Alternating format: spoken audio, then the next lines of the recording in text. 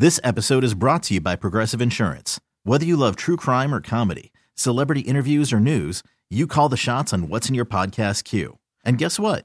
Now you can call them on your auto insurance too with the Name Your Price tool from Progressive. It works just the way it sounds. You tell Progressive how much you want to pay for car insurance, and they'll show you coverage options that fit your budget. Get your quote today at Progressive.com to join the over 28 million drivers who trust Progressive. Progressive Casualty Insurance Company and Affiliates. Price and coverage match limited by state law. TuneIn is the audio platform with something for everyone. News. In order to secure convictions in a court of law, it is essential that we conclusively. Sports. Shot clock at 4. Doncic. The step back 3. You bet. Music. You set my world on fire. Yes, and even podcasts. Whatever you love, hear it right here on TuneIn. Go to TuneIn.com or download the TuneIn app to start listening. Welcome to the Morning Beat. It's Friday. AJ Gibson is out, but it leaves room for all the girl power, which I love. We've got Shar Giselle joining. It has been since 2019. You said that since you've been on the show. Yeah, good morning. Hi, Capricorn Queen. Hi, Capricorn Queen. How are you feeling? I am doing pretty good. Happy belated birthday. We celebrated belated birthdays. Birthday. Last month at this point, because it's February. It's Black History Month. Yes, it is. It feels so good. You know, I always enjoy when I work with you, Michaela Gordon. So good morning. Come on. Good morning. I love morning. you. I love when you're on the show. I feel so inspired by you. And I think that not only are you beautiful and you're funny, but you're so intelligent. And I just respect that. In 2022, we need to empower women to be brilliant and strong. So I love when it's all female energy. Yeah. I'm into it. We have a good show for you before we go into the weekend. Dr. James Simmons is joining us. We're talking about fourth shots and if we need them in regards to the vaccines. Also, Tony Moore is joining us to discuss the Queer as Folk reboot. I'm going to be honest. I have not tuned into the Queer as Folk reboot. I have not. Wait, Queer as Folk reboot hasn't started yet. Are you talking about the L Word reboot? The L Word reboot. Okay, The L Word reboot. And I have to be honest, I have tuned into it and I enjoy it. Did you like it? I do. Okay, good. It's Generation Q, I think that's what it's called. Yeah. Yeah, it's pretty decent. Okay, good. I have not watched that, and I have not watched And Just Like That. Oh, I watched every single episode of And Just Like That. Quickly, how did you feel about it? Because reboots, I can't get into reboots. I feel like I'm stuck to the original. Yeah. And then I'm also in the middle of finishing up Euphoria. I have a lot of things going on. Yeah, see, the thing is, I think where people miss the mark is that And Just Like That is not Sex in the City. Like Michael Patrick King, the writers, everyone have been emphasizing since this show debuted in December that this is not Sex in the City. And what I can appreciate about it is it's just, you know, it's them at 55. Sex in the City started when they were like 34 and them at 55. And I mean, some points were a bit contrived, but overall, I think it's just the nostalgia for me and I enjoyed it. Yeah. Listen, I wanted to be Samantha Jones so bad, and trying to be Samantha Jones at 16 was not the vibe. I remember I had this book and someone was like, if you want to leave your number for somebody, write it on a maxi pad and stick it. Girl, the advice was not right. No one was guiding me properly. I wrote my number on a maxi pad and I left it for this girl and I was like, call me if you're interested. She was not interested. She was not interested. Michaela, that's not sexy. Listen, that was the advice I was giving. That is not sexy, sister. I was not living my Euphoria dreams, Shar. I was living a sad life. All right, we have a good show, especially this hour. What if you accidentally got money from your old employer, just fell into your bank account? Would you say something? Would you return it? What would you do? Are you asking me now or is this a tease for later? Hold it. Tease for later. Think about it. Also, this is crazy to me. A dad wants his daughter to pay him back his child support. What? Bye, girl. My father paid. Listen, I don't like my father. We don't really talk. But he sure did pay child support. If he tried to come at me, though, to pay it back. That is so trifling. I know. Trifling on another level. On another level. Oh, no. It's going to be a good show for you. So for now, let's get into news on the beat. COVID-19 vaccination rates are higher among gay and lesbian adults in the U.S. compared to heterosexual adults. New research suggests, according to a CDC report, just over 85% of lesbian or gay adults in the U.S. have received at least one dose of a COVID-19 vaccine, compared to 76% of heterosexual adults. There were no significant differences found in vaccination rates based on gender identity, according to the report, which used data collected from more than 150,000 respondents between August and October. Gay or lesbian adults were also more likely to have confidence in the safety of vaccines, with 76% reporting they were either completely or very confident in vaccine safety, compared with 64% of heterosexual respondents. More than 90% of gay or lesbian adults said they believe getting vaccinated against COVID-19 was very or somewhat important, as did 87% of bisexual adults, according to the report. Now let's get into some weather. It's going to be 68 in Palm Springs, 41 in Houston, 57 in Vegas, and 70 in LA.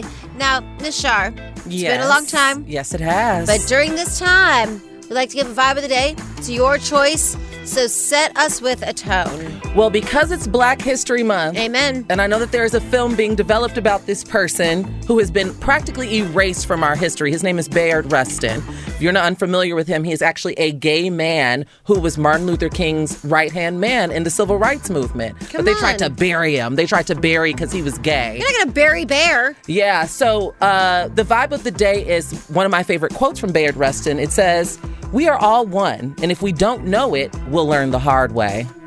Come on. I think that's very appropriate given the time, the current time. So appropriate. Thank you so much for sharing that. Now, coming up, if you accidentally get money from your old employer, do you feel that you have to return it? We all have opinions, and I've got one too. Coming up next.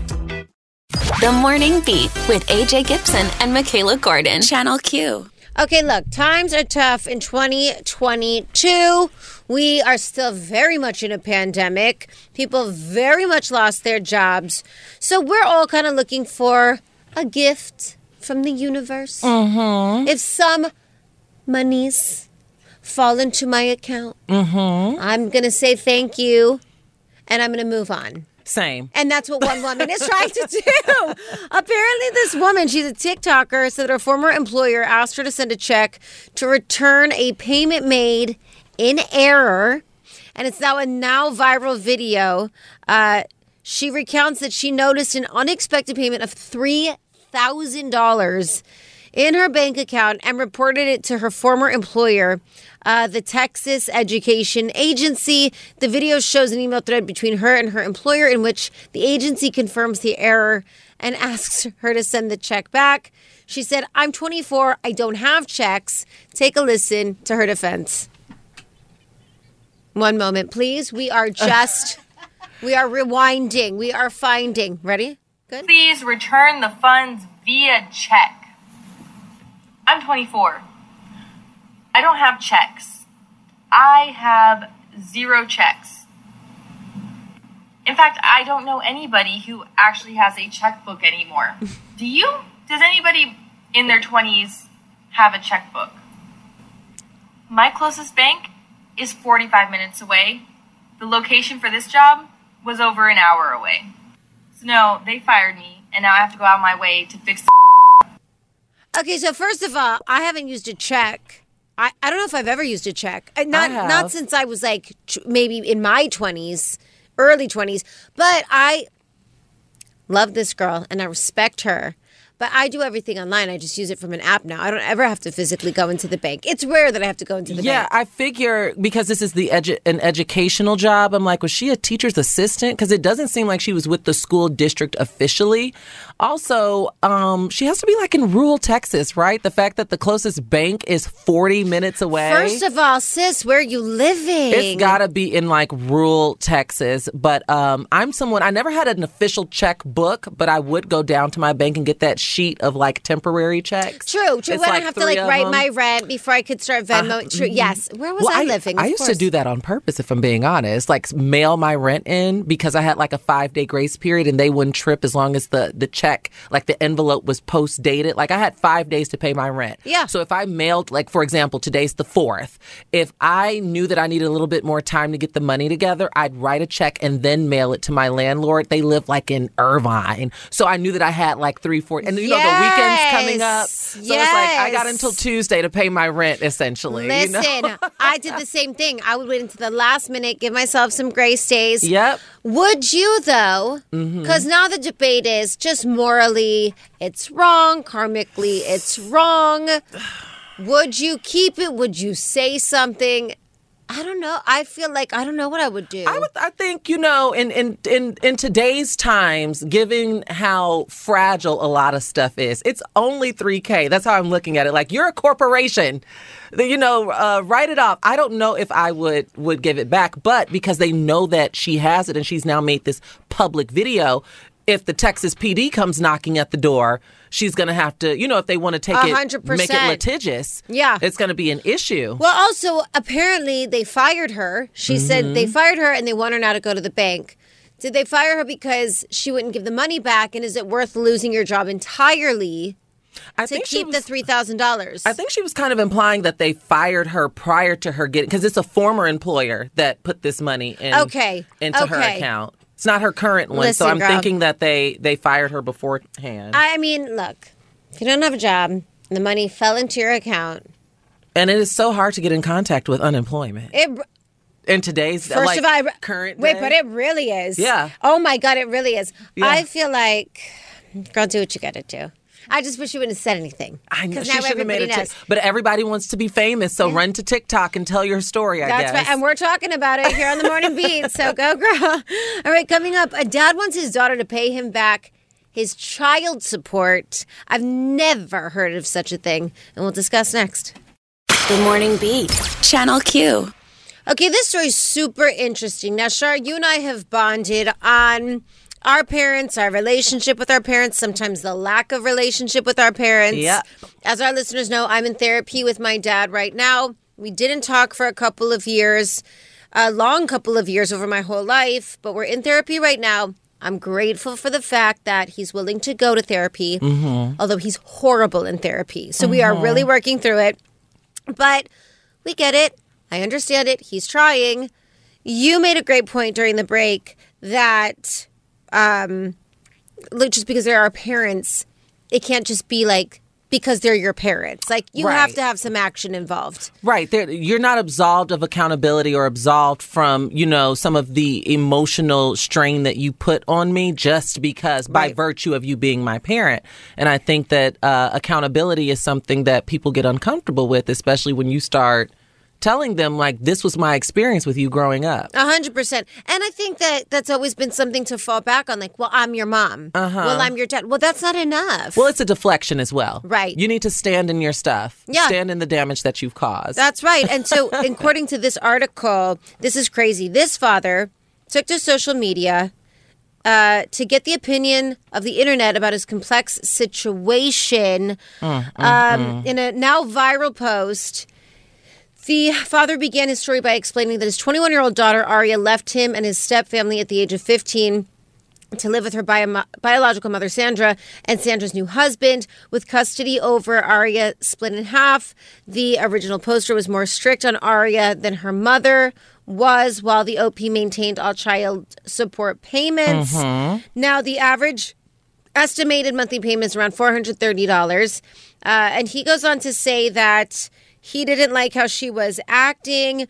She wanted to go visit her friends. She wants to do normal teenage stuff. Okay, amen. This is not, we should mention, it's not like Aria was starring in her own version of Euphoria. That's not what we're getting from the post. That's right. She's doing normal, average 15-year-old teenage things and dad. And we should also mention that the forum that he posted this on was Am I the A-hole, which is a very popular Twitter account. Yes. And Reddit forum. And he is the a-hole. Of course. In our opinion. Yeah. She wanted to, for example, visit her friends. They lived in a rural area.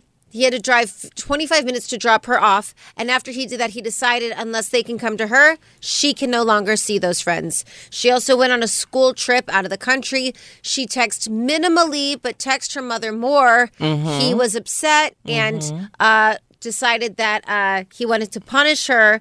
So she was not able to go to a party that she really wanted to go to. And so now he's coming to her. She's 21 years old now and asking for $18,000 in child support. He wants her to pay back. First of all, it's so triggering to me because I feel like this is my father's vibes. But I don't know how you like. How do you have a kid and then ask them to pay you child support? Well, the thing is, what I got from reading this, Michaela, is that he has severe control issues, and it may trickle into misogyny because, one could theorize, would he have the same energy if he had a son that behaved in the same way? But I think that this speaks volumes of his character, right? For him to ask his daughter at 21 for thousands of dollars, I should mention, Aria didn't ask to be here, Dad. Amen. You brought Aria into this world, and you had a responsibility to provide for Aria as her father. And I think, like I said, it speaks to his character that he wants back child support from his daughter. I see why she lived with Mom. Where is she supposed to get this money at 21 years old? I guess he doesn't care, but he wants it back. $18,000. Yeah. I don't know. I think it's I really, really don't like. I've experienced this. I'm sure you've experienced this. I'm sure so many people have experienced this. Everyone has a type of relationship with their parents. This is nothing new. I just couldn't imagine the type of emotional damage this will also do to her when she goes on to be in relationships, when she goes on to... Especially if she likes men. 100%. I just, to charge somebody for child support is crazy. I hope Dad knows that this is probably a huge indicator of the end. If I were Aria, I would quite literally never speak to my father again, and that's just that. 100%. His fault. 100% his fault, and I hope that they dragged him for filth on the internet. I hope he's listening to this. No. All right, coming up in What's Poppin', Lil Nas is back in the news, and he's starring in a new comic book series. You won't believe what series it is. It's great. And What's Poppin' next? This episode is brought to you by Progressive Insurance. Whether you love true crime or comedy, celebrity interviews or news, you call the shots on what's in your podcast queue. And guess what? Now you can call them on your auto insurance too with the Name Your Price tool from Progressive. It works just the way it sounds. You tell Progressive how much you want to pay for car insurance, and they'll show you coverage options that fit your budget. Get your quote today at Progressive.com to join the over 28 million drivers who trust Progressive. Progressive Casualty Insurance Company and Affiliates. Price and coverage match limited by state law. TuneIn is the audio platform with something for everyone. News. In order to secure convictions in a court of law, it is essential that we conclusively. Sports. Shot clock at 4. Doncic. The step back 3. You bet. Music. You set my world on fire. Yes, and even podcasts. Whatever you love, hear it right here on TuneIn. Go to TuneIn.com or download the TuneIn app to start listening.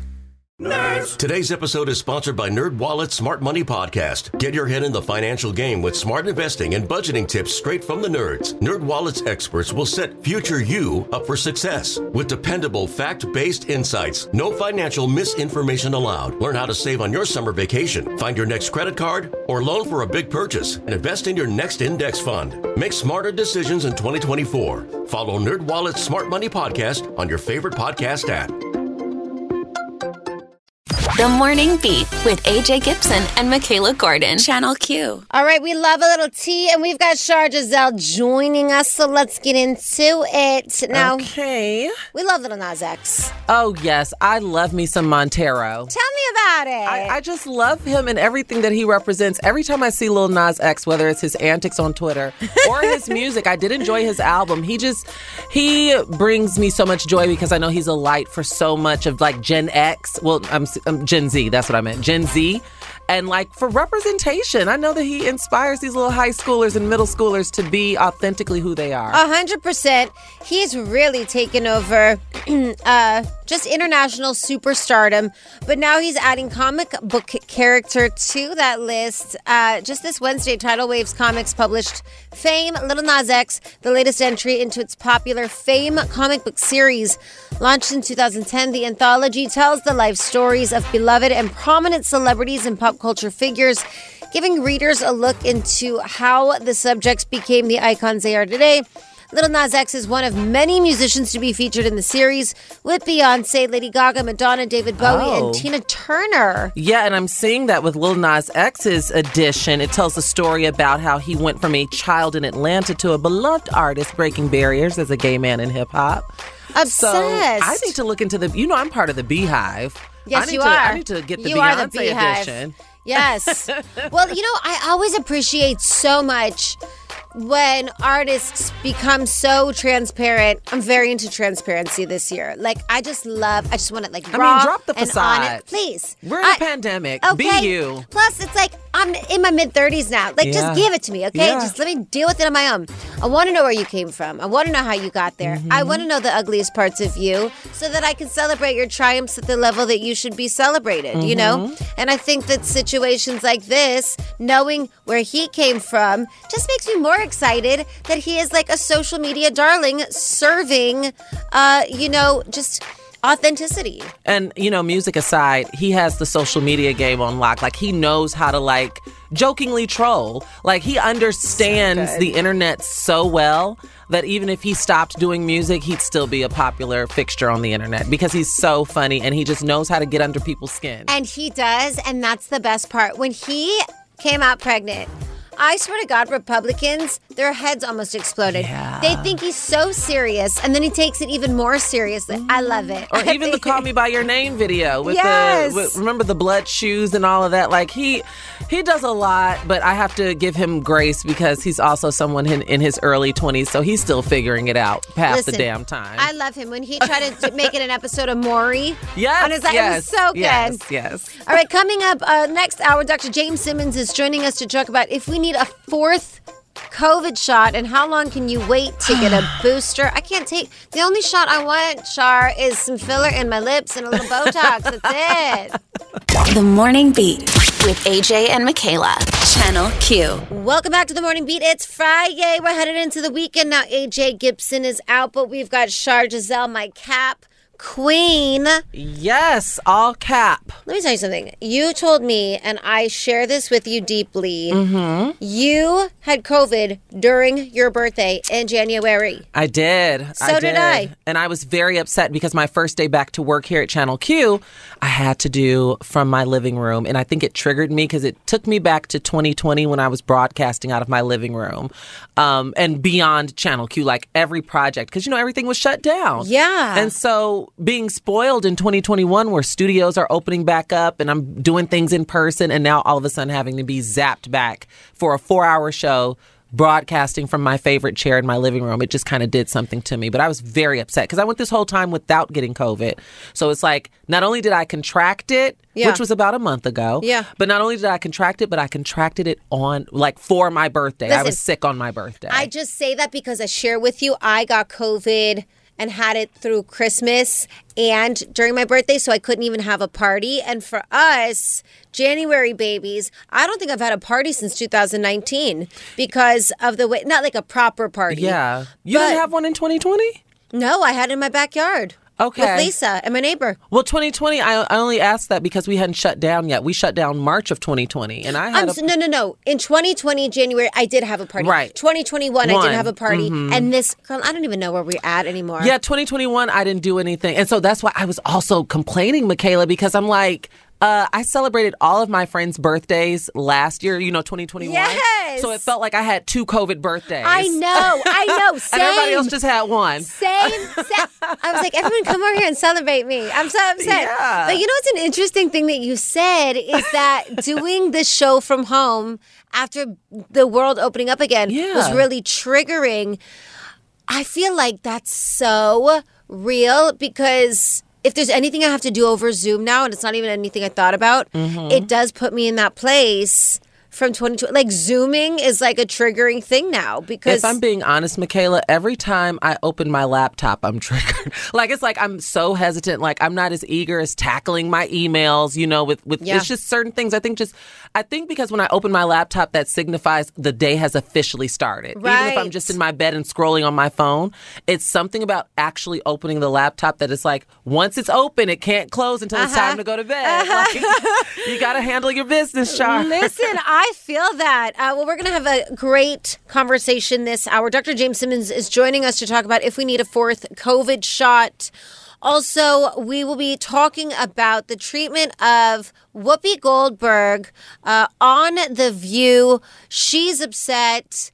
We've got a Jewish and a black woman in the studio to have this conversation. There's not a better type of people to have a conversation, but I think we're going to end up agreeing on one thing. So we'll continue to have that conversation. And then in What's Poppin', Kanye West is being slammed for trying too hard in his relationship with Julia Fox. Which, you know, I don't want to sound like an ageist or anything, but I was shocked because Julia just turned 32. For some reason, I thought she was like 36. Like, she just turned 32? She just turned 32 earlier this week. Don't want to be ageist, just turned 34. I thought she was 36 too. Yeah, I thought she was like much closer to older. her. Yeah. Yeah. Listen, good for her. She seems to be happy. He seems, I don't know if... A reminder to use your good moisturizer. I know, that's right. And you need a morning routine and a nighttime routine. God bless you, Julia Fox. And an IPL never has hurt anybody, ever. It's a good way to zap those sunspots. But for now, let's get into a little news on the Veet. An analysis released by the Hamilton Project of the D.C.-based Brookings Institution, a nonprofit public policy research organization, takes a closer look at recent U.S. Census data showing that same-gender male couples have the nation's highest median family income among three types of couples.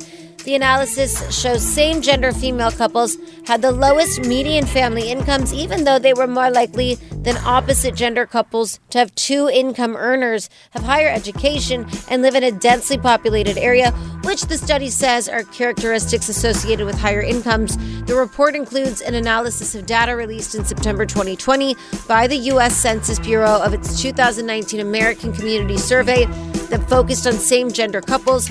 It says that when same-sex male and same-sex female couples are lumped together, the census data show they have a higher median income than opposite-gender couples.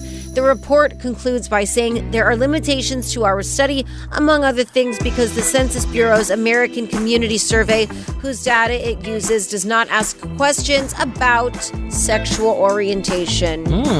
Okay, great. Okay, let's get into weather. 70 in LA today, 55 in New York, a high of 57 in Vegas. That's kind of cold for Vegas. No. Well, you know, the desert does get cold. I think of Palm Springs. Yeah, it does. Yeah. It's going to be 68 in Palm Springs, and I feel like that's cold for Palm Springs. It is. We're in no snowstorm. Let me be... real listen, here, you're but talking that's to a cold. Chicagoan here. Oh, so, you're rolling your eyes. You're over don't it. play with me, Michaela I'm like Gord. 68. I'm freezing. Okay, give us a vibe of the day, please. So my vibe right now for this hour, like last hour, it was Bayard Rustin, and I decided to switch directions and go with Marsha P. Johnson, the icon. Okay. And this quote says, as long as my people don't have their rights across America, there's no reason for celebration. And this quote reminded me of something, I believe it was Martin Luther King that said, no one is free until all of us are.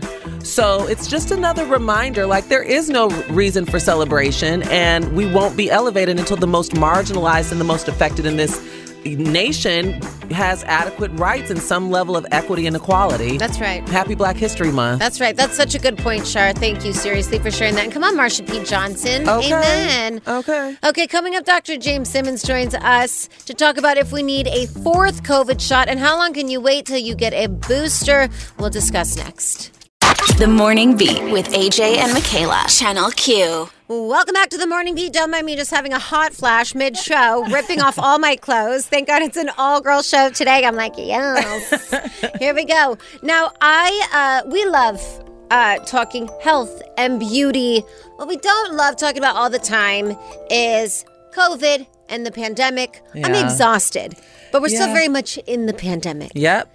And we're still very much in need of getting our boosters, knowing what's going on. So we like to invite Dr. James Simmons on to talk to us, give us the daily dose of medicine. So do we need this fourth shot or not? You in better my medical drop way. in that daily dose there, Michaela. Thank you very much for that. That was fantastic. That was great. Do we need a fourth shot? Bottom line, for most people listening right now, no, you do not need the fourth shot. We're not really seeing a tremendous amount of increased protection from a third shot mRNA, so Moderna or Moderna or Pfizer. Third shot we're not seeing a lot of difference in protection between the third shot and the fourth shot for most folks. However, here's the big if. If you are someone who is otherwise immunocompromised, and we sort of mean significantly immunocompromised with this, so people who are on immunomodulators, so things that sort of suppress the immune system in general, people who are on chemotherapy, people who have some autoimmune disorders, things like that, it's taking a lot of times for those folks at least 3 shots to mount the response that it does in everyone else who has a fully functioning immune system. Some folks with HIV this applies to, though generally those are folks with HIV who do not have suppressive viral loads and are maybe not on any ART therapy. So it generally doesn't apply to most folks with HIV who are able to take their meds every day. But those folks are maybe needing the fourth shot to protect them against any of the variants, particularly Omicron. But otherwise, if you are not immunocompromised, we're not really having a lot of good data that shows that the fourth shot's really making a big difference. Hey, Dr. James. Good morning. It's Shar. Good morning, Shar. Good morning, my friend. So I didn't even know that there was conversation in the zeitgeist about a fourth shot. Like, I just got my booster in December. This may or may not be a fair question, but where do you see this going? Like, I know that a fourth shot is, like I just mentioned, being talked about, but like, how many shots in the grand scheme of things do you think that we're going to need as we go forward in this pandemic that doesn't seem to be going anywhere anytime soon? Right. The pandemic, the never-ending pandemic. Listen, I really fully believe that we're probably going to get to a scenario where we will recommend a kind of a repeat vaccination against COVID, probably on an annual basis, similar to a flu shot. Wow. More because that's what we can get people to do. Right? People are sort of used to like, all right, every year, every fall, let me get my flu shot right quick. We'll probably start to combine those things. But that's not necessarily based on the science of any of this right now, because if we go strictly on the science, it's still really early to know what's going on. Right now, we're saying, there was a drop-off between the second shot and the third shot in terms of protection, at least in antibody levels, right? But who knows? With this mRNA technology, maybe after the third shot, that protection doesn't actually drop off. If these variants continue to mutate in a fashion where they're contagious, but they're not very dangerous at all, we might not need to be boosted at all. So there's still a lot of things that are, sort of yet to be known. But I guess I'll say I wouldn't be surprised if our future entails an annual flu and an annual COVID booster for sure. Well, listen, I will say that I don't like getting shots unless it's Juvederm, honey. But I got COVID in December, being vaxxed. I know you got it in January. I was vaxxed. You were vaxxed and boosted. Yeah. The way that I was sick, Lord, it might have been 2020. Like, I had the fever, I had everything. And I didn't. Granted, it only lasted for like 3 days, and then I took the full 10 days like everybody was supposed to do. But as much as I don't love the idea of boosters, if that's what I have to do in order to never feel like that again, because also losing your taste and smell. Let me tell you something. Everybody got skinny having COVID, right? Because you can't taste, you can't smell anything. I will never lose weight. I ate for the texture. It didn't even matter. Take my taste and smell away. I'll still eat. I'll still eat everything. I know of people like I see on my social media who still have those long-standing COVID side effects. Like they lost their smell and taste in July and still hadn't got it back. Right. I mean, nobody wants to deal with that. So, I mean, I guess that's the perk for me. I do have one more quick question before we go, because I have seen conversations pop up around a COVID pill. How prone do you think that people who are anti-vax are to maybe taking the pill instead of getting the jab? Do you think people who have an aversion to getting the jab will be open to taking the COVID pill so that we can get over this hump and move on with life? Well, I was going to tell you guys, you kind of segued into this really nicely, that there are, Michaela, for you mentioned not liking shots. That's actually a pretty significant number of people. That's part of the reason why they haven't gotten the vaccine in the first place. Some data is saying as many as 20% of people who have not gotten vaccinated is because they don't like shots. We are on the verge of a possible nasal vaccine. So it would just be a nasal spray up your nose. So there goes you don't have to deal with the needle. So that's really exciting. So maybe, Shar, 20% of people who said that they're not taking this thing because they don't like shots, maybe those 20% of people would do the nasal vaccine. Otherwise, we do have two pills that are, one of them is probably going to come to market sooner than the other. One's from Merck, one's from Pfizer. They show pretty good efficacy in preventing serious illness and hospitalization, as well as death, from an oral pill that you would take. We have to give it early on in the course. There's lots of these other factors that need to go along with this. I do find it very interesting that there are a lot of people who are sort of very specifically against this vaccine, but they're cool with all the other Western healthcare, innovations that we have come up with. That's right. They probably would, Shar, line up for this pill because they're lining up for monoclonal antibodies and they're lining up for all this other stuff. They just don't want to take the vaccine because it's been so politicized. So listen, at the end of the day, I am all about doing what we need to do to take care of people and keep them alive and safe and healthy. So if that's a vaccine, great. I wish everyone would do it. But if you're not, if we get a pill to market that can prevent you from getting seriously ill or dying, I'm all for it. And before we go to break, I just want to remind everyone that every employee at Fox News is vaccinated. It is a mandate there. So I just want to remind y'all, to the Tucker Carlsons and the Laura Ingrams out there, all of them are vaccinated. So go forth and be smart. Go forth and be smart. We really need new phones. T-Mobile will cover the cost of 4 amazing new iPhone 15s, and each line is only $25 a month. New iPhone 15s? It's better over here. Only at T-Mobile, get 4 iPhone 15s on us and 4 lines for $25 per line per month with eligible trade-in when you switch. Minimum of 4 lines for $25 per line per month with autopay discount using debit or bank account. $5 more per line without autopay, plus taxes and fees. Phone fee at 24 monthly bill credits for well-qualified customers. Contact us before canceling account to continue bill credits or credit stop and balance on required finance agreement due. $35 per line connection charge applies. See T-Mobile.com. If your day sounds like... We need the report ASAP. You deserve Modelo. If you've persevered through... You deserve this rich golden lager with a crisp but refreshing taste. Or if you overcame... 2 more reps, 2 more. You deserve this ice-cold reward. Modelo, the mark of a fighter. Drink responsibly. Beer imported by Crown Port Chicago, Illinois. It's one thing falling in love with a house, and quite another navigating the world of negotiating, mortgage lenders, and finding the budget that works best for you. Guidance from an agent who's a Realtor can make all the difference, because that's who we are. Realtors are members of the National Association of Realtors.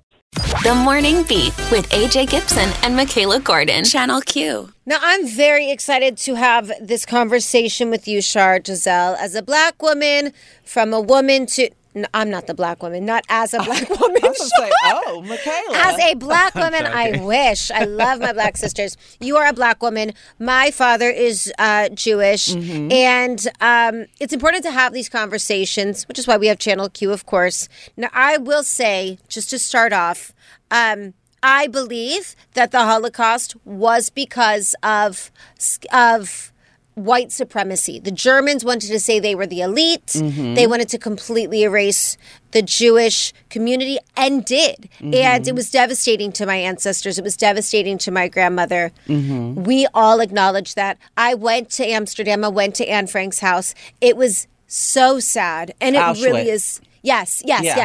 It was so...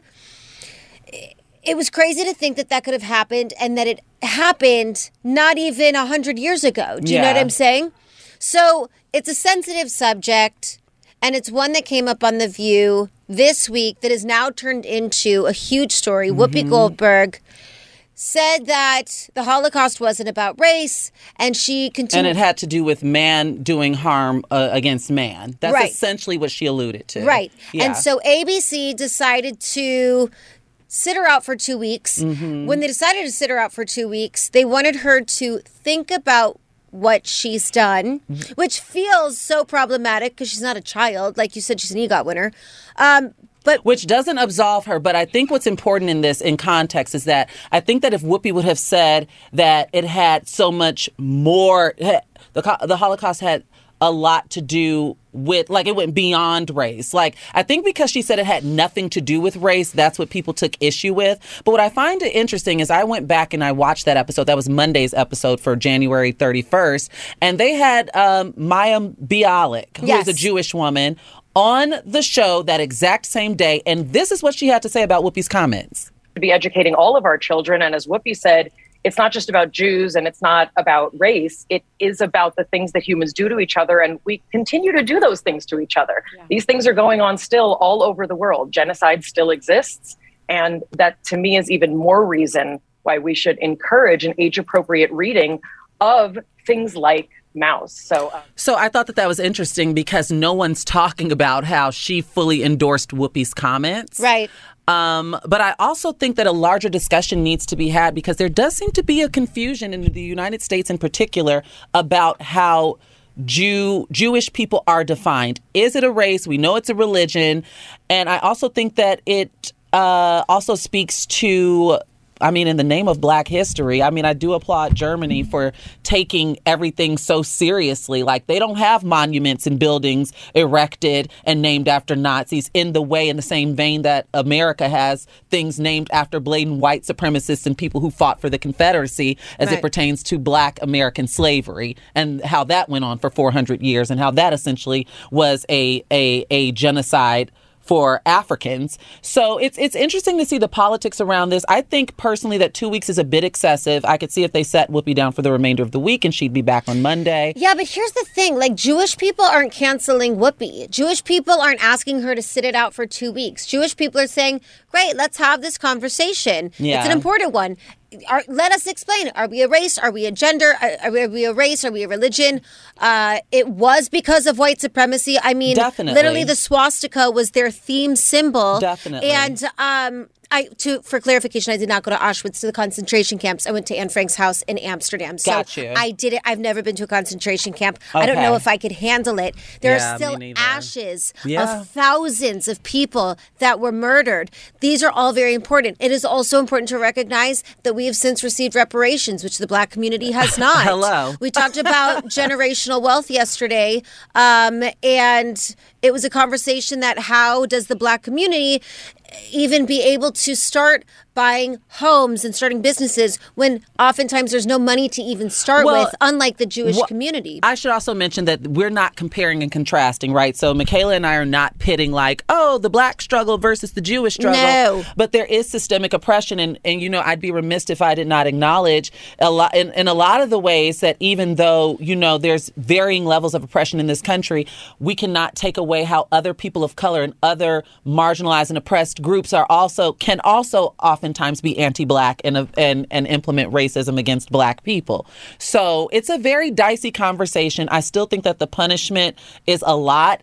And it's interesting because it's Black History Month. And this is, if you follow TV, and if you know TV like I do, this is the first sweeps month of the year. And so to remove Whoopi, who is the crowned jewel of The View, anyone would argue that.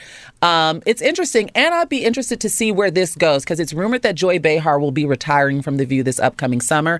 And Whoopi has been allegedly wanting to leave for the past few years. And the show keeps begging her to stay and they keep upping her pay. So if Whoopi decides in the name of this punishment that she's not coming back, and if Joy retires this summer, where does that leave Sunny, Sarah, and Anna where does that leave the future of the show?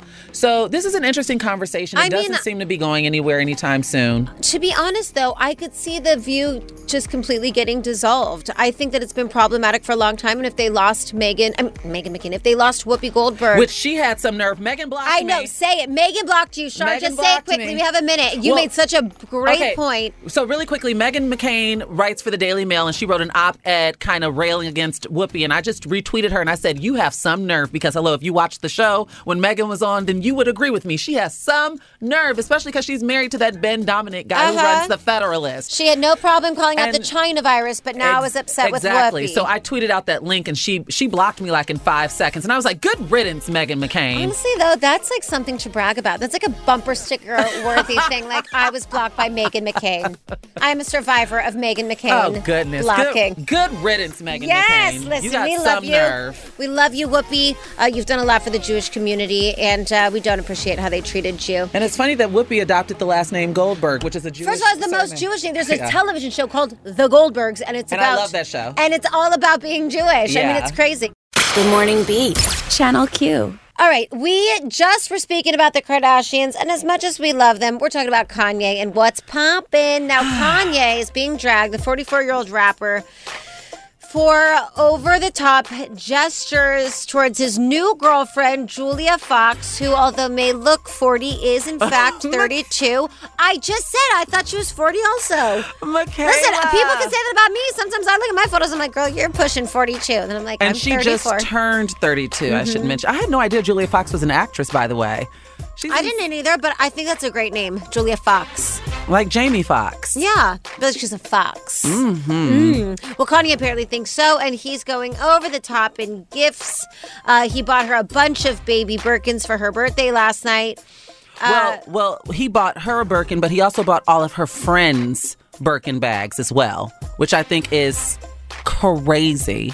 Also, Julia, how do I become one of your friends? I know, hella, but I was like, can you be our friend? Yeah, but like, here's the thing. That's who Kanye is. Kanye, when he proposed to Kim Kardashian, it was like the biggest event. He's just an over-the-top guy. He's a flashy guy. We should mention that Birkin bags retail for up to $30,000 per bag. So that's a huge flex as well. But listen, and I will never get into this. I have a Christian Dior fake bag in this room right now that I think is so beautiful. I got her in New York for $100, and she's great. I had one in college. You did? Yeah, but it was from Big T in Dallas, Texas. Okay. Take me to Big T. I want. Now, here's the thing. I just can't wrap my head around spending $30,000 for anything. For a bag, and like, you could do so much. That's my mentality. Michaela, when I tell you, if Kanye would have given me this $30,000 bag, it would have stayed in the box and I would have sold it.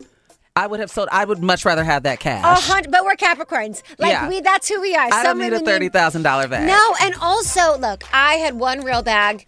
It was a Speedy 40. I was waitressing at the time, and I waitressed for 2 years. I put all my waitressing money away. I went to Louis Vuitton. I bought this bag from the Beverly Center. I tried it on for 2 years, might I also add. I finally got to go. They wrapped it up. I got it. I was like, I'm incredible. I felt so good about myself. It was like $750 at the time, which is now it's like $1,300 or $1,400 with all the doubles. Of course. I carried it. I was so impressed with myself. I left it in the car, my friend's car, at the OC Festival, living my life. I came back. She forgot to lock her car doors, and someone stole my waitress Speedy 40 purse. First of all, Michaela, how old were you when this happened? I was 23 or 24. Yeah, you needed a friend like me. You needed a friend like me. In Chicago, you don't do that. You don't do stuff like that. Like I'm always trained that if I got like an expensive bag and I'm not taking it with me, like let's say I was going somewhere after work today, the bag goes in my trunk first because you never want to pull up at your destination and have everybody see you put this expensive bag in your trunk. Yes, okay. And you also want to make sure things are covered and lock your doors. How do you leave a Louis Vuitton in the car? Girl, she got a new car. She didn't know how to lock it. It didn't lock. Also, were you devastated? I'm 34 and I still cry about it sometimes. Are you kidding me? I had to wait tables for that purse. For 2 years. That's crazy. So if Kanye decides to come and give us $30,000 Birkin bag, Char, we're selling it. We're selling it and we're doing something better. The Morning Beat with AJ Gibson and Michaela Gordon. Channel Q. Welcome back to The Morning Beat. AJ Gibson is out, but we got Shar Giselle. Shar, I love when you host this show with me. People can catch you on Fridays in the afternoon. Let's go there. They can catch you live on Instagram with your Wendy mug or talk show mug. I did not know this about you. If you want to get Shar a good gift, she likes talk show mugs. I do. We're waiting to get you an Oprah one now. I do. I need a vintage Oprah show mug. I hear that. But in talking about that, you said something so great about Whoopi that I think is important for people to hear because she's right. Well, I was just mentioning to Michaela really quickly that one of my favorite Whoopi quotes, and this isn't verbatim, but years ago she mentioned that anytime, much like our jobs, Michaela, anytime you're paid to dish your opinion, there will be times that you step in-ish. I'm not going to say the word she said, but ish. And I think this is a glaring example of that. And I think that also comes with the territory. You will flub. You will, when you're on air 5 days a week, asked your opinion on topics. There will be sometimes you get slapped on the wrist, so to speak. And it's crazy because I feel like talk shows are not like they were 20 years ago with like Sally Jessy Raphael. I mean, Jenny Jones used to have... there was a murder on her show. There was a murder on her show because it was the show where this guy wanted to tell his neighbor that he was handsome, and the guy ended up being so embarrassed that he murdered him. Which, by the way, have you seen The Dark Side of the 90s? It's a documentary on Hulu. No. Watch it. The first episode talks about talk shows, and they talk about Jerry Springer and Oprah. Stop. But it was different in the 90s where you weren't required to give your opinion, and the direction that we're in right now is hard news and soft news are merged together. Totally. So it's not fluffy where The View used to talk about like, oh, what would you do if you found out your man was cheating on his cousin? Now it's a strictly real. Political show. Yeah, it is. And I think that a lot of shows, this show, a lot of things have gotten more political. And I think they're important conversations. Can't separate the two in 2022. You can't. Remember when you'd say, we can talk about anything but religion and politics. And now we're like, I require you to talk about religion and politics and nothing else. Yep. I love it. All right, well, this hour we're talking the love hormone and having a sex addiction. Could that love hormone be the answer to being addicted to sex? We're joined with licensed marriage and family therapist Rebecca Ashita, specializing in addictions, narcissistic abuse, and codependency. I've never felt any of those things. All the buzzwords. I was thinking of Tiger Woods when you first teased this story. You were. Just thinking about like sex addiction as it pertains specifically to men. I don't hear a lot of women saying that they're addicted to sex. I feel like, That's a good point. Listen, women are incredible. We're not the ones shooting up schools. We're not the ones sexually abusing people. Even though there are threats. We saw the mom at the PTA meeting. Listen, sometimes we get a little bit upset, okay? Yeah. But, and then we're talking what's a better way for Bath & Body Works to honor Black History Month. Because what they did was crazy, and they're getting dragged for it. Rightfully so. Rightfully so. For now, let's get into a little news on The Beat. COVID-19 vaccination rates are higher among gay and lesbian adults in the U.S. compared to heterosexual adults. New research suggests, according to a CDC report, just over 85% of lesbian or gay adults in the U.S. have received at least one dose of a COVID-19 vaccine, compared to 76% of heterosexual adults. There were no significant differences found in vaccination rates based on gender identity, according to the report, which used data collected from more than 150,000 respondents between August and October.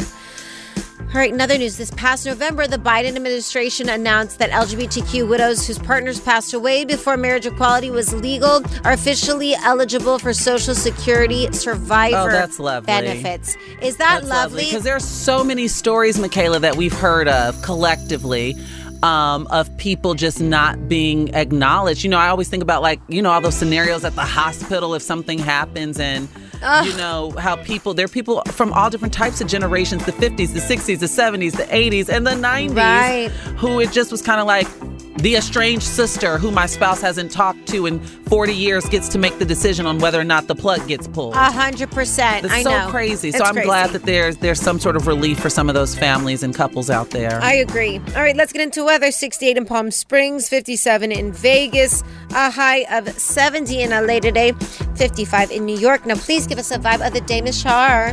The vibe of the day, Maya Angelou. Well, actually, I'm going to do Michelle Obama. Yes. Forever First Lady and Capricorn Queen. That's right. Michelle Obama says history has shown us that courage can be contagious and hope can take on a life of its own. Yeah. Happy Black History Month. I'm just picking different people each hour. I think it's great. We had great. Bayard Rustin, Marsha P. Johnson, and also Michelle Obama. She's home team. We're both from Chicago. Come on. And Capricorn. You know, it's all looped in. Yes. I love it. All right, coming up, we are talking about addictions, narcissistic abuse, and codependency. Could that love hormone be the answer to being addicted to sex? We'll discuss next.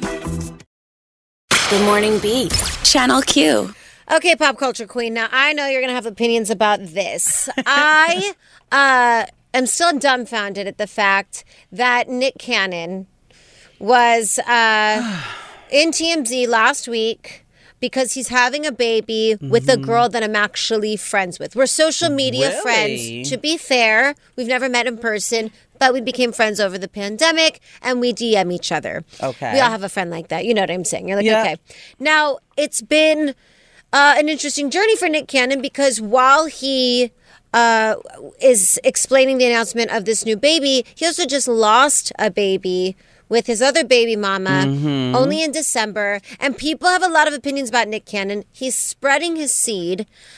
Is it intentional? Literally. Is it not? Is there a sex addiction that makes him want to sort of behave this way? And so we decided to bring on a specialist, Rebecca Ashita, licensed marriage and family therapist specializing in addictions, narcissistic abuse, and codependency, because although we're talking about Nick Cannon, that's a lot of people. And especially in our community, sex addiction has been a thing. When I think celebrities, I think Nick Cannon, I think Tristan Thompson, Tiger Woods, Dean McDermott, Russell Brand. Okay. There's so many people that have publicly, well, Tristan didn't say it, or neither did Nick. But like people like Russell Brand have publicly come out and said that they're addicted to sex. Right. But there are also some women peppered in there, but it's majority men, and that's what this conversation's about. Yeah. So Rebecca, please welcome to the show. Talk to us through this.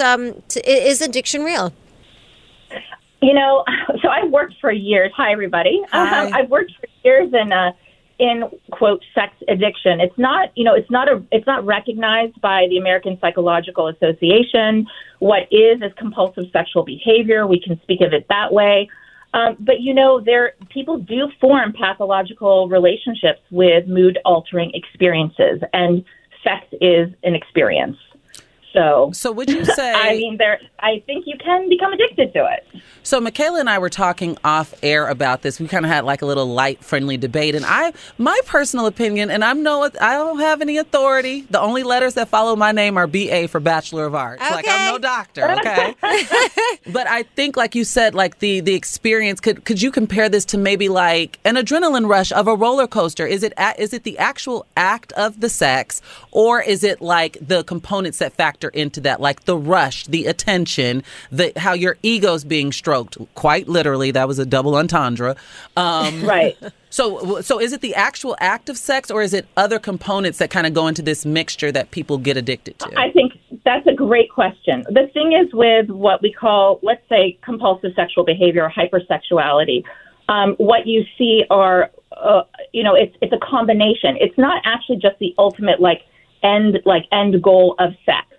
A lot of times it's the ritualization of behavior. It's the searching for a partner. It's the anonymous sex. It's the hit that you get of dopamine, of serotonin, of oxytocin, all of those things that you become addicted to the rush, So whether it's food or gambling, which are also process addictions, all of those kind of things, you're addicted to that, to the thrill, and it can go hand in hand with narcissism also. Okay, so let's touch on that, Miss Rebecca, because whether you were raised by a narcissist or you dated a narcissist, I think especially in our community is already so problematic, and we're also dealing with a lot of issues. And when you add narcissism into that, it can be very scary. What does that look like? So the combination of what we call, quote, sex addiction, or let's say compulsive sexual behavior, and narcissism is quite interesting because sex is supply. So narcissists need supply. It's like gas to a gas tank. It's it's their fuel. It's what fills them. And supply, though, becomes depleted. So they need supply over and over again. So if we're looking at the intersection of sex addiction and narcissism, what you're seeing are people that are literally seeing sex as supply. Adulation, attention, your validation, you're hot, the sex, all of that. It becomes the supply for them. So that's how it kind of works. And really what happens is people can compartmentalize. I can be over here, having all these multiple affairs. That's not in the contract of my relationship. Say I have a monogamous relationship and I'm doing all these things on the side, and then I come back home and it's a completely separate thing, and they're completely separate in my mind.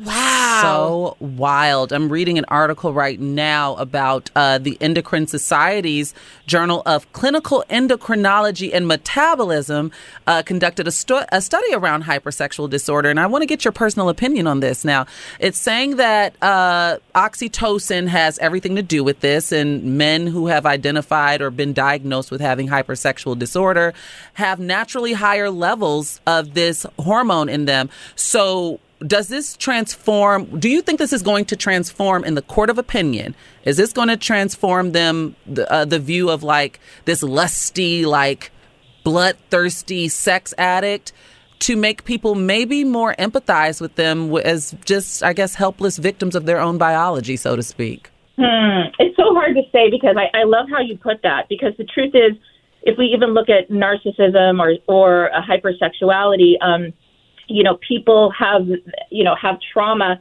and they may do certain things because of that also. The thing is that it also doesn't excuse behavior. Trauma is not your responsibility, but healing, trauma is not your fault, but healing is your responsibility. Wow. So, I think a lot of these things can really impact partners and others around them, and also themselves, but I definitely think there's a correlation between high oxytocin and also the intensity of orgasm. There is a correlation. That's tweetable. Trauma's not your fault, but healing is your responsibility. Let me tell you something. I relate to that so much. Let's take a step away from the sex conversation, because I'm talking about my mother now, and that could get tricky. Okay. I'm in therapy right now, and I think the biggest resentment that I feel towards my mother, she is a narcissist, and we do not speak. We don't have a relationship. And I think that when people say, well, you have to let it go so that you can move on, you have to forgive them away, I think where I'm angry is that I understand she was also put through trauma, but she could have gone to therapy as well, so that I didn't have to deal with that trauma. Or she could go to therapy now at almost 65 years old, and I could work through that. And I think that's why Yes. I mean, I have chills when you're saying this, because this is the kind of stuff that I work with. And the truth of the matter is, we do not need to forgive. I am not a proponent of that. I think you can accept something. You can radically accept what's happened to you and move forward. But you do not have to forgive anyone for abusing you. I'm sorry. I'm not behind that at all. I'm coming to you as my therapist. I'm going to have two therapists now. No, I really love Thank you for validating. And I really love that you brought up radical acceptance, because this is something, aside from this conversation, that I've personally been kind of wrestling with, because radical acceptance doesn't mean that we have to like it or we're condoning it, but we're accepting it as is. Like, this is literally something I've been reading books and talking to my therapist about for the past 2 weeks, because it can get like a slippery slope for me when it comes to that. So thank you. I think that's so wonderful that you guys are, working on that and talking about that. It's so incredibly important, because you can radically accept something, but absolutely, it is not okay to be abused. Absolutely. There's no excuse for it. Well, Rebecca, when all you have to do is sit inside of your home during a pandemic and think about your own thoughts, you tend to have to go to therapy afterwards. We're working through it. This was a great conversation, and I'd love to have you back on. Rebecca Ishida, licensed marriage and family therapist, specializing in addictions, narcissistic abuse, and codependency. The one thing I'm taking away from this is that that you don't have to forgive them away, and I love that. Thank you so much. Thanks so much, you guys. All right, coming up, this is like what happens at Pride, this next story. Bath & Body Works tried to honor Black History Month, and it totally went wrong. We're going to discuss next. The Morning Beat, Channel Q. Welcome back to the Morning Beat. Now, this conversation we have a lot during Pride Month because we're sick of companies trying to slap a rainbow flag and saying that they're not homophobic, they support the community, and then July comes and they rip that flag down, and then we don't talk to them until next June for Pride. Well, Michaela, I have a running joke. You may or may not know this, but I always say my busiest months are February, March, and June because Black History, Women's History, and then Pride Month. Yes! That's when the phone rings off the hook, as if I'm not well-versed or educated the other months of the year. 100%. This Bath & Body Works really dropped the ball with this, and you would think that people would not be as, I guess, out of the loop with these things in 2022, but it still happens. Yeah. Well, I think that with Black History Month, you want people to have like the right intent, and instead of celebrating, it should be like honoring, because it's a different feeling. But Bath & Body Works unveiled a new collection for Black History Month, and social media users are not impressed. It's wrapped in limited edition packaging, inspired by Kente cloth. The line of soaps, perfumes, lotions, and candles sparked debate. Yep. I want you to take this because you're a Black woman. So here's my thing with it. You can't just grab your cucumber lemon or cucumber melon lotion and slap some Kente cloth on it and say, Happy Black History Month. I want, much like how you brought up Pride and how people weaponize the rainbow flag, I want some equity. I want to know where the proceeds are going. Okay. And I'm not talking about no measly 10% of each sale. Like, what organizations are you giving to? And personally, my personal politic, I like grassroots. And that's with respect to the Trevor Project. That's with respect to GLAAD and everyone. But I find that the matriculation of the funds, typically the people who need to be the most served get the less money. So I like giving to grassroots nonprofit organizations. So I'd love to see some type of integration of that and not like the stereotypical organizations that people run to. And this is, like I said, in the vein of like a Pride Month, but also Black History Month. Like, you don't have to give to the NAACP. There are grassroots organizations that you can give to. And that's not me saying don't do it. I'm just saying, widen the umbrella. And also, I want to see what your C-suite looks like.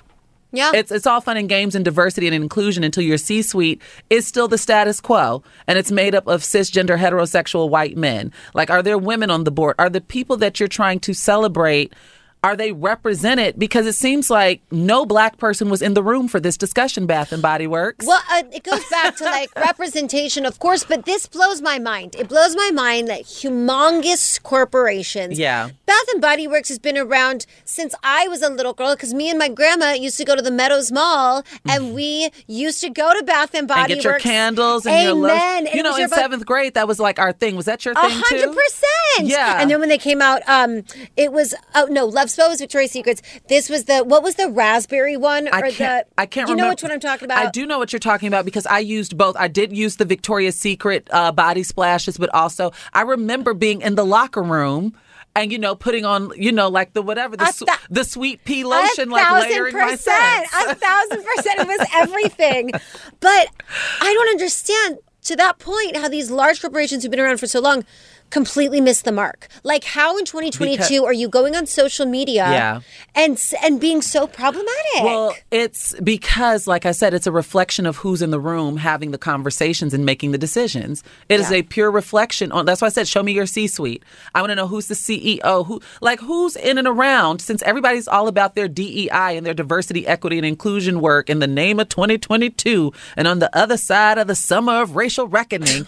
What has really changed? And also, like I said, I think the determining factor, like Bath & Body Works could have kept their original packaging. They really could have. Yeah. I just want a distribution of funds and not a measly 10%. I want to know that 50% of the sale that just was made in this store is going towards an organization to help further the equity and inclusion of Black people. Sure, I think you need to tweet this. You're an icon on Black Twitter, and I think this needs to be said because that's a really good point. It's so much more beneficial when the proceeds are a heavy amount of proceeds, and it's going to something so important, protecting our Black brothers and sisters. And not just a candle wrapped in kente cloth. What does that do for me? Now when you say it out loud, it sounds even so much more worse after having such a great conversation. What does that do for me? One user said, what's next? The staff wearing the Shiki smocks next year? And what also should be mentioned is that I'm a Black American, right? There are African Americans who are immigrants from Africa who have issues with Black people who have been stateside calling themselves African American. One of my friends whose mother is from Ghana says she is African American. So I have, through these conversations, I'm a Black person in America who embraces that I am a Black American. Yeah. There are African Americans and there are Black Americans. Now, not everybody identifies with my personal politic, but I also have no relation to the kente cloth, for example, because I'm Black American. Right. So I can acknowledge that has everything to do with Africa and Kenya and speaking Swahili and Nigeria and Ghana. But as a Black American who's been here for 400 plus years. Make the point, Shar. What does a kente cloth mean to Shar Jossell? I guess that's something I have to interrogate. Somebody get this woman a microphone and an Oscar. The Morning Beat with AJ and Michaela, Channel Q. We've got a very special What's Poppin', because usually I do the What's Poppins, but we have a pop culture queen who is a just like that aficionado, honey. Yes. Oh, yes. And so, Shar, I want you to take this What's Poppin'.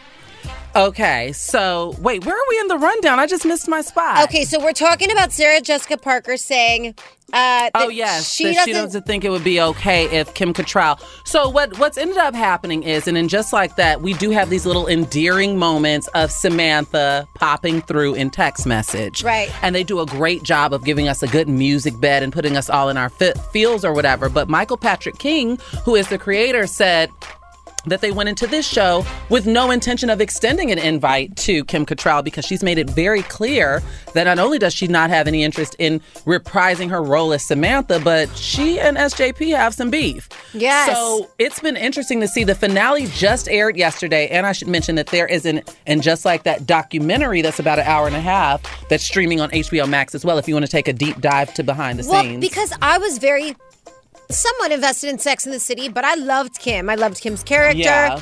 And when they did And Just Like That, I feel like there was so much drama surrounding it. I haven't hopped on board to watch it. I still don't know what the drama is. And, I'm so nosy and I want to know.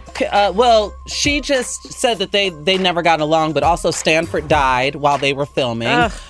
So he's dead in real life. Like Willie Garson, I believe is his real name. Yes. So he's in the first 3 episodes. And then we all saw what happened with Chris Noth last month. Well, actually, I keep saying last month, but I mean in December when the show premiered. Chris Noth played Mr. Big, and we saw the allegations that hit him. The drama that's happened is crazy. But it's a good show if you approach it not in the mind frame of Sex and the City, because the writers, the creator, everyone has been reiterating for the past 10 weeks that this is not Sex and the City. And I think it does show a beautiful depiction of how things can change in 20 years. Absolutely. These women are 55 right now. And let's normalize 55. Let's normalize them still having lives and doing and gray things. Hair. Because we have this conversation a lot, and I know that you'll agree with me. Men who are 55 are looked at as daddies. They're handsome. Yep. Women who are 55 are looked at as old. Yep. Oftentimes not allowed in the fairness, workplace. Women that are television. 34 and 35 are looked at as old in certain regards. Yeah, it's true. So I love that they're normalizing it. All right, coming off another TV spin-off. Did they get this casting right? We're joined by my good friend Tony Moore, a pop culture enthusiast and TV commentator, to talk about the next reboot in the next hour. The Morning Beat with AJ and Michaela, Channel Q. All right, we're inching closer to the weekend. Now, AJ Gibson is out, but we are joined with my Capricorn queen, Shar Jossell. We're coming into our final hour. I've so enjoyed hosting this show with you. I've missed you, and I feel like you said it best. It's like 2019 again. Is that the last time we saw each other in person, or was it the top of 2020? I think I've only seen you on the virtual. I think it was just virtual. Yeah. Yeah. This is surreal now that I think about it. Wow. I know. We were 31 Now we're 34. No, we were 32. We're 32. And now we're 34. Now we're 34, yes. Listen, I just am so happy that the world is trying to get it together. And we're very excited. This hour, we have a great show for you before we officially start our Friday. You're going to be on Let's Go There. So your day is still very much in the beginning phases. Yes, I will stay tuned to Channel Q. I'll be right back at 2 p.m. Yes. Live, 2 p.m. Pacific, live. We love that. You're a hustler, mama. But this hour, we have my friend Tony Moore joining us, pop culture enthusiast, TV commentator, to talk about another TV spinoff. Did they get the casting right to this reboot? And then in Tell Me Something Good, we're honoring a queer Black trailblazer who made history. But first, let's get into a little bit of news on the beat. An analysis released by the Hamilton Project of the D.C.-based Brookings Institution, a nonprofit public policy research organization, takes a closer look at recent U.S. Census data showing that same-gender male couples have the nation's highest median family income among three types of couples. The analysis shows same-gender female couples had the lowest median family incomes, even though they were more likely than opposite-gender couples to have two income earners, have higher education, and live in a densely populated area, which the study says are characteristics associated with higher incomes. The report includes an analysis of data released in September 2020 by the U.S. Census Bureau of its 2019 American Community Survey that focused on same-gender couples. It also says that when same-sex male and same-sex female couples are lumped together, the census data show they have a higher median income than opposite-gender couples. The report concludes by saying there are limitations to our study, among other things, because the Census Bureau's American Community Survey, whose data it uses, does not ask questions about sexual orientation. Okay, rounding out news this morning, more than 1 in 4 LGBTQ youth have experienced homelessness or housing instability at some point in their lives. A new report from the Trevor Project shows, including nearly half of Native, Indigenous, LGBTQ youth, and early 40% of transgender and non-binary youth, 35% of LGBTQ youth who are homeless, and 28% who have experienced housing instability also reported a suicide attempt in the last year, compared to 10% of LGBTQ youth who are not housing insecure. Homeless LGBTQ youth are also 2 to 4 times more likely to report depression, anxiety, self-harm, suicidal thoughts, and suicide attempts. Experts say the pandemic has also exacerbated housing and mental health concerns. Last year, more than 80% of LGBTQ youth reported that the pandemic has worsened their housing situations, according to the Trevor Project. Yeah.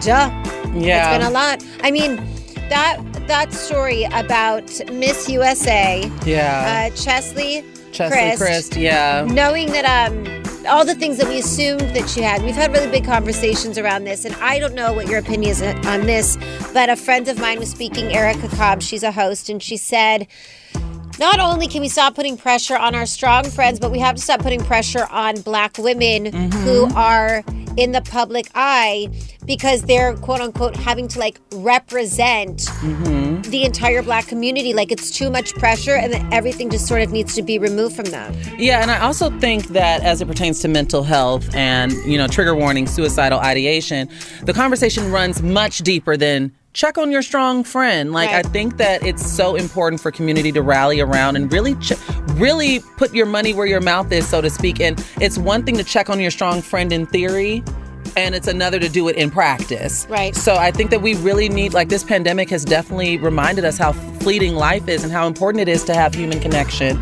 And we really have to take care of ourselves, because there has been an onslaught of our peers. There's been an onslaught of people, dying by suicide from what I've seen in the media within the past 2 weeks. So there's definitely a conversation. I don't know if I'm leading the right conversation, but what I can tell you, Michaela, is there's definitely a conversation that needs to take place. Listen, right or wrong, there has to be a conversation, because you have to think people are finally leaving their house also after 2 years. People don't know how to act anymore. They haven't had to socialize. They haven't had to be outside. They haven't had to do so many things that could cause so much anxiety that by the time they're finally able to live, quote unquote, normal lives again, they just don't know how. And Cheslie's mother did come out and mention that Cheslie was suffering from high-functioning depression. So there's different tiers to this. Yeah. So, yeah. Ugh. All right, let's get into a little bit of weather now. It's going to be 70 in LA, a high of 57 in Vegas, 68 in Palm Springs, and 41 in Houston. Now give us a vibe of the day. Vibe of the day, I'm shouting out James Baldwin, who's one of my favorite authors and thought leaders, who also happens to be a black gay man. You see how I keep merging the two? And we appreciate it. On Channel Q, I'm showing you all intersectionality. And we Black love History that. Month, We need to know. We need to be educated. We're on Channel Q. So this quote, the vibe right now, James Baldwin says, "Not everything that is faced can be changed, but nothing can be changed until it's faced." So what I got from that was, call a thing, people. Yes. Call a thing a thing. Call a thing. I'm going to make merch for you that just has all of your quotes. And I'm going to sell it for you. All right, coming up, we have Tony Moore joining us, pop culture enthusiast, TV commentator.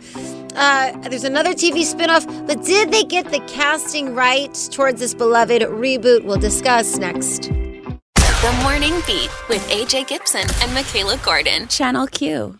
All right, I love when we're joined by our good friends, especially when they are also a Capricorn. It is a Capricorn gang to da. Michaela, we are taking over today. We are taking over. We're the GOAT. That's why. We're the GOAT. We are the GOAT of the astrological signs. But what I'm excited about is that Tony Moore, pop culture enthusiast and TV commentator, fellow Capricorn, is on the line because we're talking about Peacock's Queer as Folk reboot. I loved the original Queer as Folk. Me too. Do you remember the name of your favorite character? No, because I just remember I was little when I watched it because my mom watched it. I used to sneak and watch it. And I just remember the feeling that it gave me. Like, just to see people of the same sex living, because They had a lesbian couple, but I liked Justin. I liked Emmett, and I can't remember the mom's name, but the one with the red hair who owned the diner. Yeah. I loved her. Yeah. Yeah, I didn't watch it like that where I could like name them. I just remember because my mom was a lesbian. She would watch it, and I remember just seeing it, and I was like, I like that. I liked that. But they're having a reboot, so we'll be watching that for sure. Tony Moore, let's talk the reboot.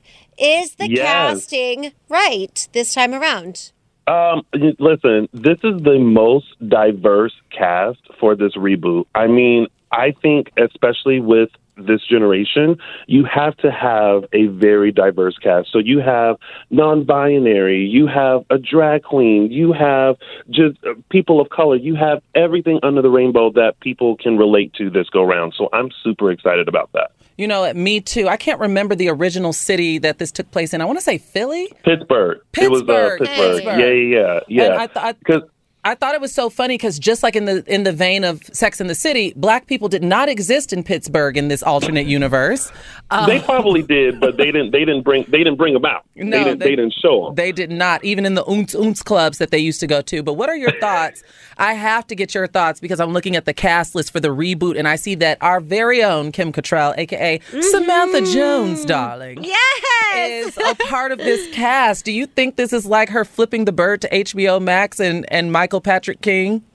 Listen, let me tell you, Kim Cattrall has been flipping the bird and telling people off the whole time. So I don't think she needs to do it with this. But I live for the fact that the legendary Kim Cattrall will be a part of this. I mean, I missed her and just like that, but she was like, I'm not going over there. I'm going to be over here with the queer folks and living my entire life. Cheers to that. So it's iconic that she's going to be a part of this amazing reboot, along with Juliette Lewis too. Like, I live for Juliette Lewis because she's always been like the cool girl in everything that she's played, and I'm like, oh, you gonna pop in too? I'm living for that. Yeah, we love her. She looks like a distant cousin of Jennifer Garner. Go ahead, Michaela. I will say though, just in regards to Kim Cattrall, because this is a good life lesson. Just like Sex and the City was humongous, and the balls it took to say, I'm not going back to that show. I don't want the show. I felt disrespected at the show, not caring what anybody thought, and just like that, kind of isn't doing well. And Kim Cattrall is going to this humongous opportunity. Like, just kudos to like having boundaries and sticking to defending yourself, because this show really is going to be amazing. Jesse James Keitel, is that how you say her last name? Keitel. They started Big Sky, the first ABC's the first Big non-binary Sky. character. Now, I hate it. I must say, shout out to this actress, but I hated that storyline. That's what made me stop watching Big Sky. Oh my gosh, it was ridiculous. I hated that storyline. I got through part of the first season. I also love that Johnny Sibley. I love me some Johnny Sibley is a part of this cast. I love like when I saw that he was announced, because I was watching Hacks. I was watching him in Hacks, and I was living for him in Hacks. And then I'm like, and then I first saw him in Pose. I mean, he was in one episode or a couple of episodes, but those episodes were super important, and he killed it as that character. He played Billy Porter's boyfriend, and I know that he's going to slay it in this as well. And he's cute too. And Niall DeMarco. Speaking of cute, oh my gosh, baby daddy. When I saw that Niall was announced to be a part of it, my heart just saying, he's always had a little piece of my heart since America's Next Top Model. And I'm just excited to see his career continue to flourish. And I'm like, come on through on Queer as Folk, can have a piece of me. Listen, Benito Skinner, who I love, Benny Drama on social media, he can. We'll tweet that. Shar, if you want a piece of Shar, you can come on and get it. Only Niall. Only Niall. But Benny Drama, as we know on social media, this shows how if you blew up in the pandemic doing like comedy and TikTok, how it really is showing up now in television shows. Benito Skinner will be playing comedian and social media superstar. You'll see him later on in Bros. Plays an influencer on this show, but he's so funny. He kind of reminds me of like Billy Eichner, and I'm obsessed with him. Not Timon. I call Billy Eichner Timon because of the live action reboot. Yes. But really quickly, Tony, is there anything in particular, aside from the casting, is there anything, you mentioned that there's going to be drag queens and non-binary people and people of different racial backgrounds. Are there any type of like storylines? What would you like to see come out of this reboot? I just want everyone to feel like they're represented. Because when I was growing up, I wasn't so privy to gay people, or queer people. So watching TV was my gateway to that. So I think it's very important for this younger generation and even people my age and older to continue seeing representation and telling stories authentically. Don't give me no like flutter, like, everything is happy-go-lucky. I need to see the struggle. I need to see the realness. I need to see, the people that I know that I can relate to. And I think this reboot is definitely going to give all of that and more. I think it's so important and it's so special. We were having a conversation in regards to Bath & Body Works completely getting it wrong in what they were trying to do for Black History Month. And the conversation was who was in the room to make that call. Like, we need representation. Do you remember at the beginning of Mean Girls when Lindsay Lohan's character was like, Jumbo? To her black classmates. Yes. That's what Bath & Body Works did to the black community. They walked up to us and said, Jumbo. They're the Mean Girls. We have been celebrating Black History Month for I don't know how long, and even to this day, people are still getting it wrong. I just saw something on social media where like a Catholic school decided to serve fried chicken to celebrate Black History Month, and I'm like, y'all, it is 2022. How are we still making these mistakes? I feel like I hate it here. We're having a breakfast of fried chicken right now. Now I'm examining some things. Why the hell do we have fried chicken today? I just thought it was fried chicken. I didn't put anything together. Until now Tony I'm overthinking. Tony, goodbye. Tell me something good. All right, as we head into the weekend, we love to leave you with inspirational stories to make you feel good. So, Shar, you have a really great person that you want to share that we want to learn about. Talk to us. You take it away. Well, I got to shout out. I'm guessing that this person is Creole, so shout out to my distant Creole cousin. Okay. Stormy DeLarverie, who was a biracial butch lesbian born in New Orleans, Louisiana, and was a performer.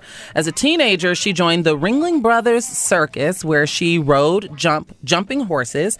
Then, from 1955 to 1969, she toured the Black theater circuit as the MC. And the only, catch this, Michaela, drag king of the Jewel Box Review. Come on, Stormy. Okay. And so she's made a lot of history. She ended up living in New Orleans and New York City, in the 80s and the 90s.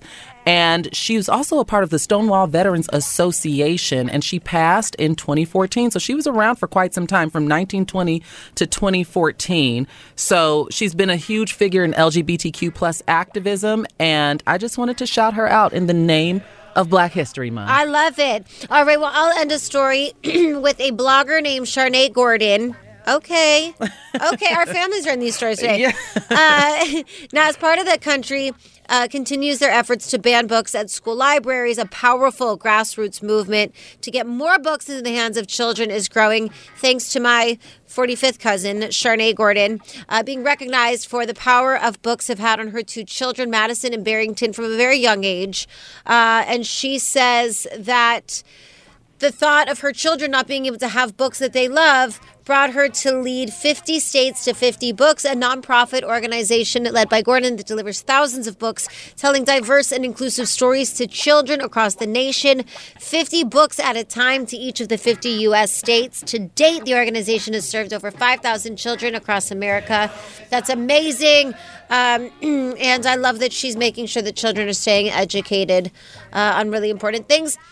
It's Friday. We are finally finished with our show. We'll be joined with AJ Gibson again Monday. Shar, you were incredible. I love you. I love when you're on the show. I think you're so brilliant. Thank you. You have so much to say. I appreciate all of your opinions. And I always love working with you, Michaela. Thank you so much. It's always so fun. Thank you, Shar. You can continue listening to Shar today as she heads into Let's Go There, starting at 2 p.m. If you missed any of our conversations, you can download our podcast at Odyssey.com. Take care of yourselves this weekend, and we'll see you Monday.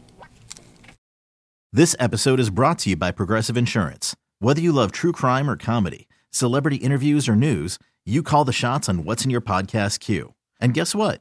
Now you can call them on your auto insurance too with the Name Your Price tool from Progressive. It works just the way it sounds. You tell Progressive how much you want to pay for car insurance, and they'll show you coverage options that fit your budget. Get your quote today at Progressive.com to join the over 28 million drivers who trust Progressive. Progressive Casualty Insurance Company and Affiliates. Price and coverage match limited by state law. TuneIn is the audio platform with something for everyone. News. In order to secure convictions in a court of law, it is essential that we conclusively. Sports. Shot clock at 4. Doncic. The step back 3. You bet.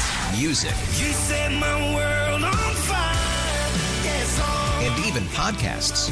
Whatever you love, hear it right here on TuneIn. Go to TuneIn.com or download the TuneIn app to start listening.